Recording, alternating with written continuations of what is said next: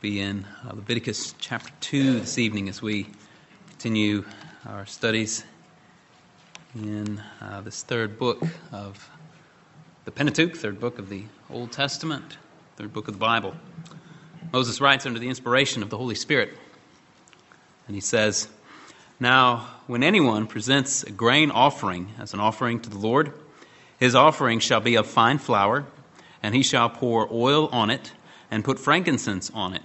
He shall then bring it to Aaron's sons, the priests, and shall take from it his handful of fine flour and of its oil with all of its frankincense. And the priest shall offer it up in smoke as its memorial portion on the altar, an offering by fire of a soothing aroma to the Lord. The remainder of the grain offering belongs to Aaron and his sons, a thing most holy of the offerings to the Lord by fire. Now when you bring an offering of a grain offering baked in an oven, it shall be unleavened cakes of fine flour mixed with oil, or unleavened wafers spread with oil.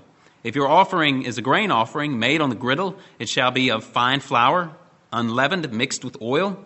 You shall break it into bits and pour oil on it. It is a grain offering. Now if your offering is a grain offering made in a pan, it shall be made of fine flour with oil. When you bring in the grain offering, which is made of these things to the Lord, it shall be presented to the priest, and he shall bring it to the altar. The priest then shall take up from the grain offering its memorial portion, and shall offer it up in smoke on the altar as an offering by fire of a soothing aroma to the Lord. The remainder of the grain offering belongs to Aaron and his sons, a thing most holy of the offerings to the Lord by fire. No grain offering which you bring to the Lord shall be made with leaven, for you shall not offer up in smoke any leaven or any honey as an offering by fire to the Lord. As an offering of first fruits you shall bring them to the Lord, but they shall not ascend for a soothing aroma on the altar.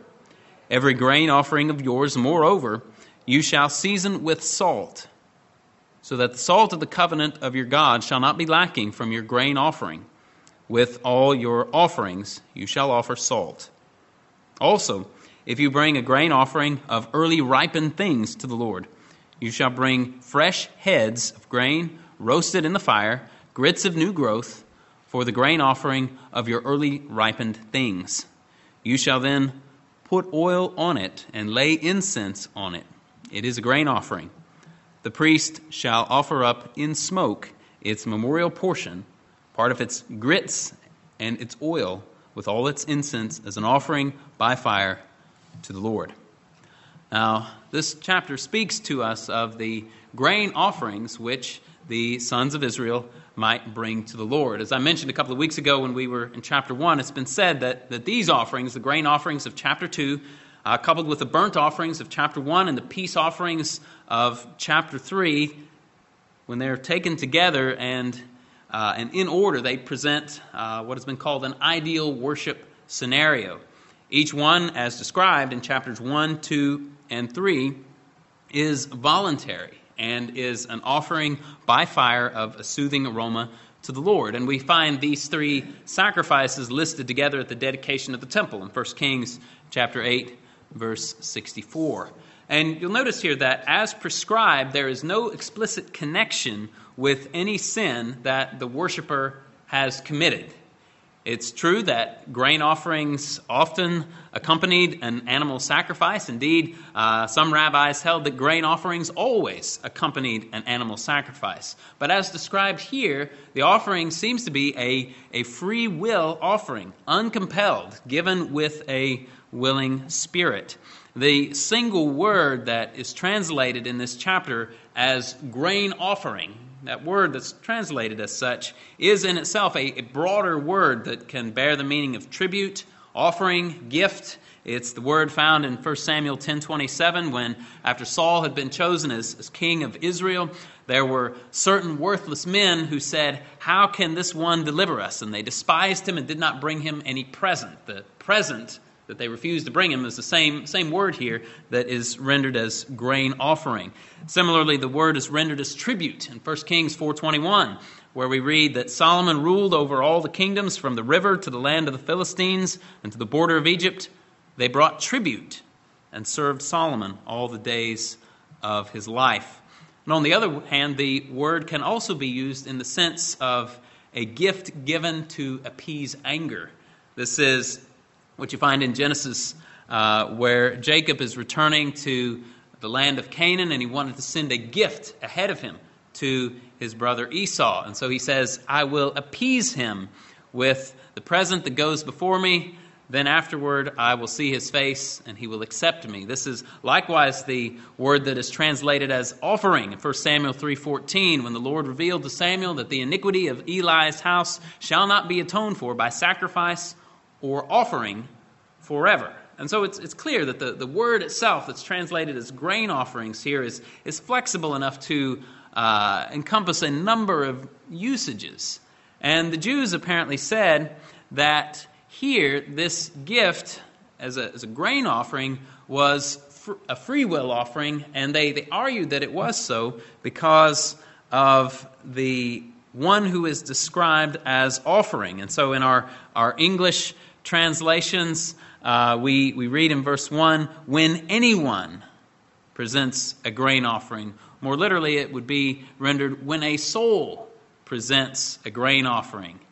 And the interpretation of the Jews was that the soul aspect of it was that these sacrifices were voluntary, coming from the heart, coming from the soul, as worship to the Lord. And so as we look at the chapter, it can be divided up into 4 parts. And so part 1 would be verses 1 through 3, which describe the grain offering of fine flour. Part 2 would be verses 4 through 10, where we have the various offerings of grain offerings that were cooked in different ways. It could be baked in an oven, as we see in verse 4, either as unleavened cakes or unleavened wafers. Could have been made on a griddle, verse 5, or made in a pan, verse 7. Then part 3, verses 11 through 13, describe what should not be offered with the grain offering, and also what should be offered along with the grain offering. And then part 4 would be verses 14 through 16, where we have the grain offering of early ripened things, or as the ESV translates it, a grain offering of first fruits that is being offered to the Lord. Now let me speak first of parts 1, 2, and 4, the grain offerings themselves in their various forms, and then we'll come back and take a look at part 3. Parts 1, 2, and 4 are similar in that the grain offerings that are offered are all to be mixed with oil. You see this in regard to the fine flour, verse 2. In regard to the offerings that are baked in an oven, you see it in verse 4, that the unleavened cakes are to be of fine flour mixed with oil. The unleavened wafers are to be spread with oil. In regard to the grain offerings made on a griddle, it's to be broken into its bits and the oil poured out on it. The grain offering made in a pan, described in verse 7, is to be of fine flour mixed with oil. And similarly in verse 15, in regard to the offering of the early ripened things or first fruits, it's to have oil spread on it.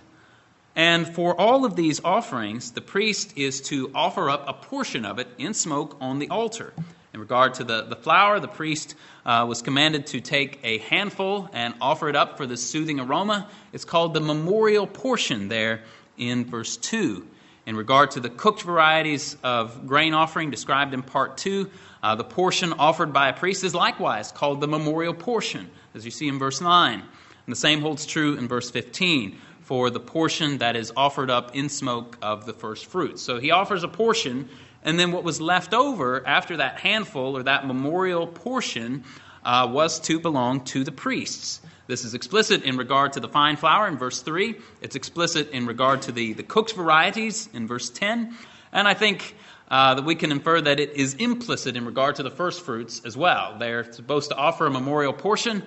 What do they do with what's left after that portion? Well, we would assume that they can do with it what they would do with the other grain offerings that were offered, namely that there would be the remainder that would go to the priest, as in every other grain offering here in the context. Now, accompanying each of the grain offerings in part 1 and part 4 was frankincense. The frankincense seems to have been kept separate from the offering as a whole. So you have the worshiper going up to worship. He has his grain offering mixed with oil, but it seems that the frankincense would have been kept separate and then only offered up with the memorial portion. One commentator said that if you had mixed it all together with the priest's portion and the memorial portion, it would have made the rest inedible. And I've never tried to eat frankincense. I don't know that I would want to try to eat frankincense. Angela says no.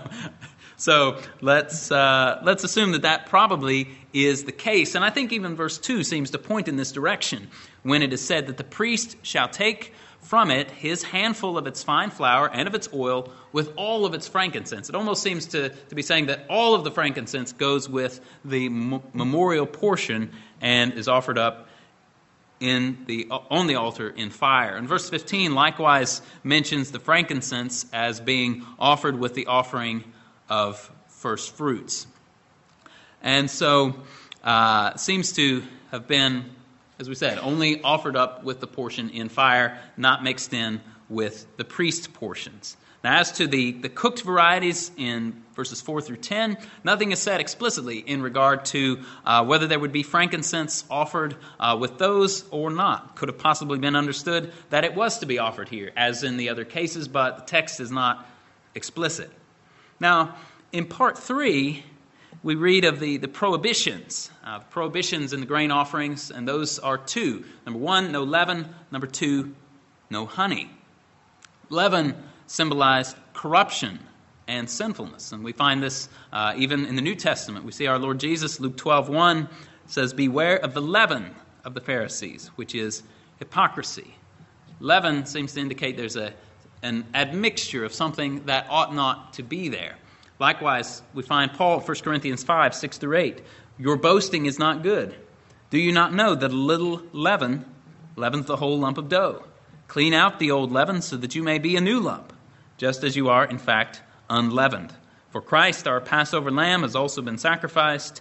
Therefore, let us celebrate the feast, not with the old leaven, nor the leaven of malice and wickedness, but with the unleavened bread of sincerity and truth." And so leaven was to be kept out of these sacrifices, though it could be offered under other circumstances, as I believe we'll see as we continue going in the book of Leviticus. But the symbolism here seems to point to the holiness of the offering and therefore also to the holiness of the true offering, the holiness of our Lord Jesus Christ, and also of the holiness that should characterize the people of God. Now, as to the prohibition of honey in regard to the grain offering, it's thought that this was either a prohibition against the type of offering which would have been common among idolaters, offering up some kind of grain offering mixed with honey, or perhaps that the grain offering mixed with honey would lead to fermentation, and along with that perhaps to a bad smell in the sacrifice as it was going up in the altar on fire. The offerings by fire were to be a soothing aroma, not an offensive aroma. So leaven and honey are out. Verse 13 tells what is in. Verse 13 indicates that every grain offering was to be seasoned with salt, so that the salt of the covenant of your God shall not be lacking from your grain offering. Now, what's this about? Why is this here? Why the salt? Well, salt is a preservative.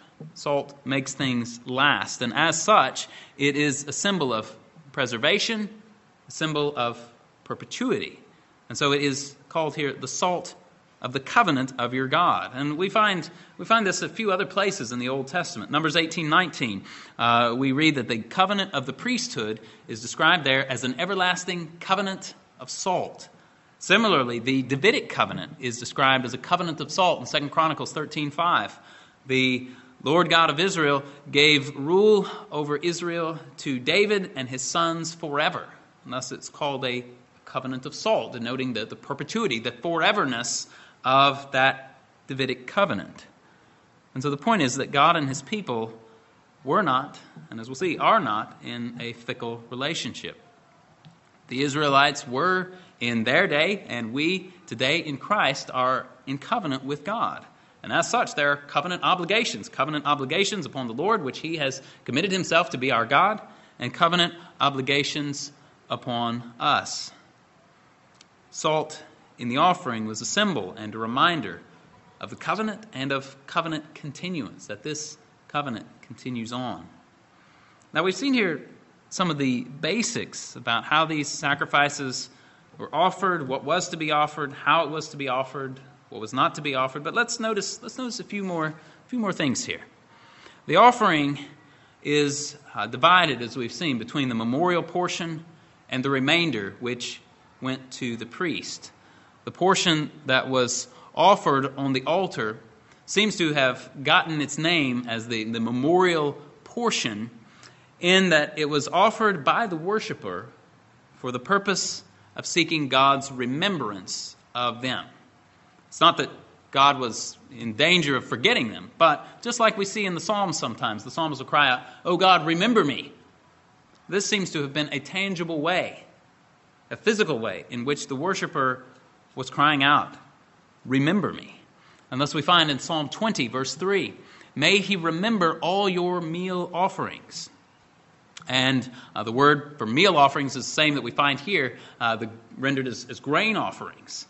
And the idea of remembrance seems to be what is going on. May he remember you in light of your meal offerings. And the following verse, Psalm 20, verse 4, indicates that this is the case. May he grant you your heart's desire and fulfill all your counsel. In short, this seems to have been an offering in which the worshiper was seeking favor from the Lord. And in truth, those who seek the Lord's favor truly and humbly, coming in repentance and faith on the Lord's terms, those who came so then and those who come so now will find what they are seeking. They will not seek the Lord's favor and the Lord's remembrance in vain. Surely, in giving these instructions, the Lord was not requiring a vain thing for his people to do. He was telling them the way by which he might be sought, and he would answer those who came to him truly and humbly and in faith and repentance. They did not seek God's favor in vain, and neither will we. We, by God's grace in the new covenant, are not obliged to give grain offerings, but nevertheless, when we seek the Lord's favor truly, humbly, in repentance and faith, we will find it.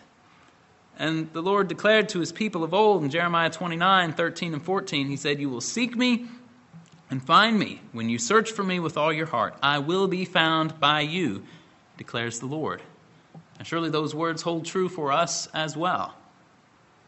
When we seek the Lord with all of our heart, on God's terms, we will find him.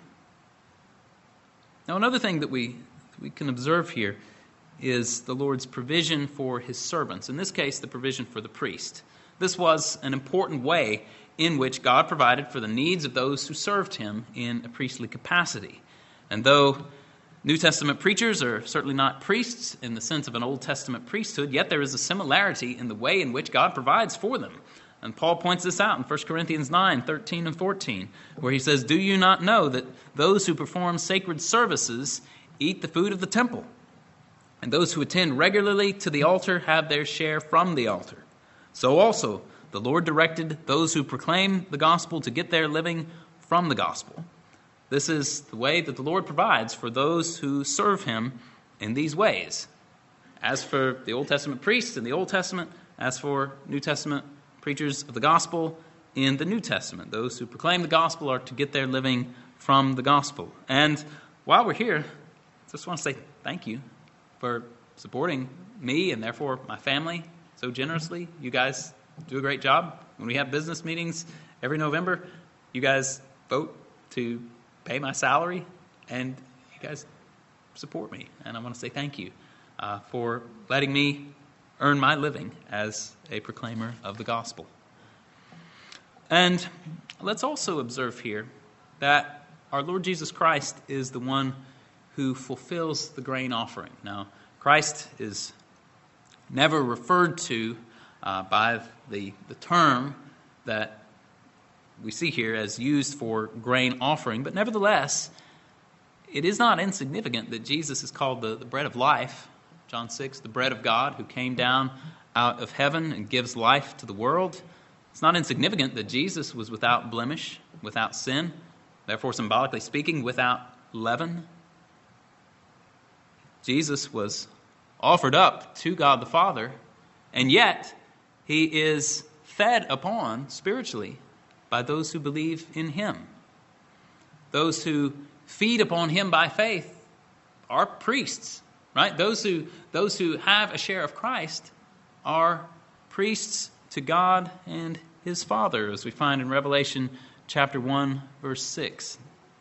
And as Christ was himself without leaven, so we too must be without leaven. We must, as Paul said in 1 Corinthians 5, as we heard earlier, we must clean out the old leaven so that we may be a new lump, just as we are in fact unleavened. We've been made unleavened in Christ. We've been made holy by Christ. Therefore, we are called to live as holy, to live up to that holiness to which Christ has set us apart and sanctified us. And finally, beloved, fortify yourselves with the salt of the covenant. As we have already observed, salt is a preservative, and this reference to the salt of the covenant is a reference to the stability and the lasting nature of the Lord's covenant. Now, we probably don't think too much about salt in this way, right? You put salt on your eggs, or you like a salty piece of bacon or something like that. But a couple of years ago, Ruby's parents gave me a Virginia ham for Christmas. I don't know if if any one of you have had one of those Virginia hams that comes in a cloth sack. And so we kept it in our basement for 10 months, right? Not in the refrigerator. We just kept it in the basement for 10 months. And late October, I think it was about my birthday time, Ruby got it out and we cooked it and we ate it, right? The salt preserved it. The meat was preserved by the salt. And friend, we would do well to ponder this.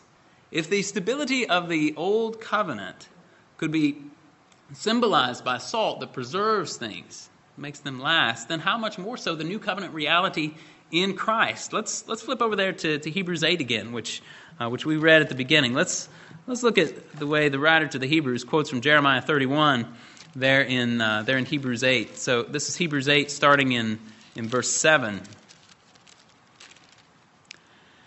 He says, "For if that first covenant had been faultless, there would have been no occasion sought for a second. For finding fault with them, he says, Behold, days are coming, declares the Lord, when I will effect a new covenant with the house of Israel and with the house of Judah, not like the covenant I made with their fathers on the day I took them by the hand to lead them out of the land of Egypt, for they did not continue in my covenant, and I did not care for them, says the Lord. For this is the covenant that I will make with the house of Israel after those days, says the Lord. I will put my laws into their minds, and I will write them on their hearts, and I will be their God, and they shall be my people.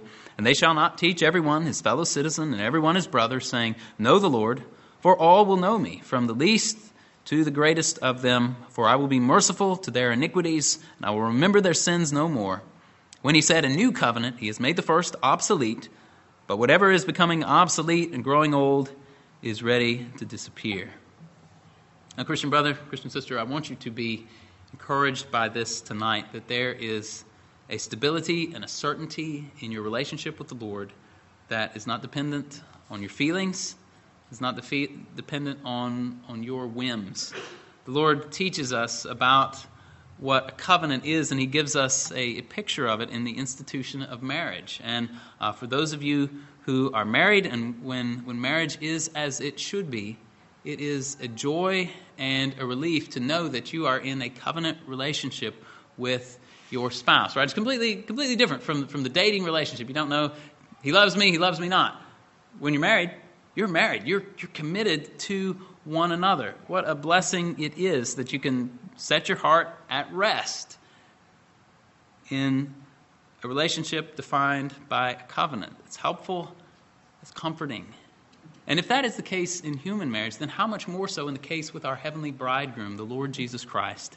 If our earthly marriage covenant has this salt of perpetuity in them, and we're still fickle people to some degree, right? Just saying I do doesn't make you a faultless person, but still, how much more so does this salt of perpetuity properly belong to our covenant relationship with the Lord? And the good news is, again, that our covenant with the Lord is not based on our fickleness, it's not based on our feelings, not based on even our good behavior. Rather, it is based on the promises of God, which are made certain by the blood of Jesus Christ and sealed to our hearts by the Holy Spirit. I can remember as I was growing up and I was already a professing Christian, I said to my mother once, I said, "Mom, what if I don't really feel like I'm a Christian?" And what she said to me was helpful, and I'm sure this is not the right way to answer this question for everyone who asks that question, but what she said to me was, I think, the right answer for me at the time. She said, "If I woke up one morning and I didn't feel like I'm married, that wouldn't change the fact that I'm married." Now again, when some people say, "I don't feel like I'm a Christian," you might need to do some heart probing, and maybe the reason they don't feel like a Christian is because they're living in unrepentant sin. Maybe it's because they have never really repented and believed the gospel. But for me, I think that the answer that she gave was a really helpful one. It's been one that has stuck with me for a long time. I don't know, 25 years, maybe much more. I don't know for sure. But it's helpful to be reminded that there is an objective reality to our relationship to the Lord, that our relationship to the Lord is based on His promises to us, that God is faithful to His word, that He's faithful to His promises, He's faithful to His people. Praise God for the salt of the covenant. The covenant is preserved. As David said of the covenant with Him in 2 Samuel 23:5, it is ordered in all things and sure. So it is with us as well. Let's pray. Father, we thank You for Your faithfulness and for being in covenant with us. Unworthy and sinful though we be, yet You have loved us with an everlasting love. You have drawn us to Your Son. Lord, we pray that You would keep us for Yourself, that You'd strengthen us by Your Holy Spirit, that You would encourage our hearts by knowing the truth of Your faithfulness. And we praise You for that. In Jesus' name, amen.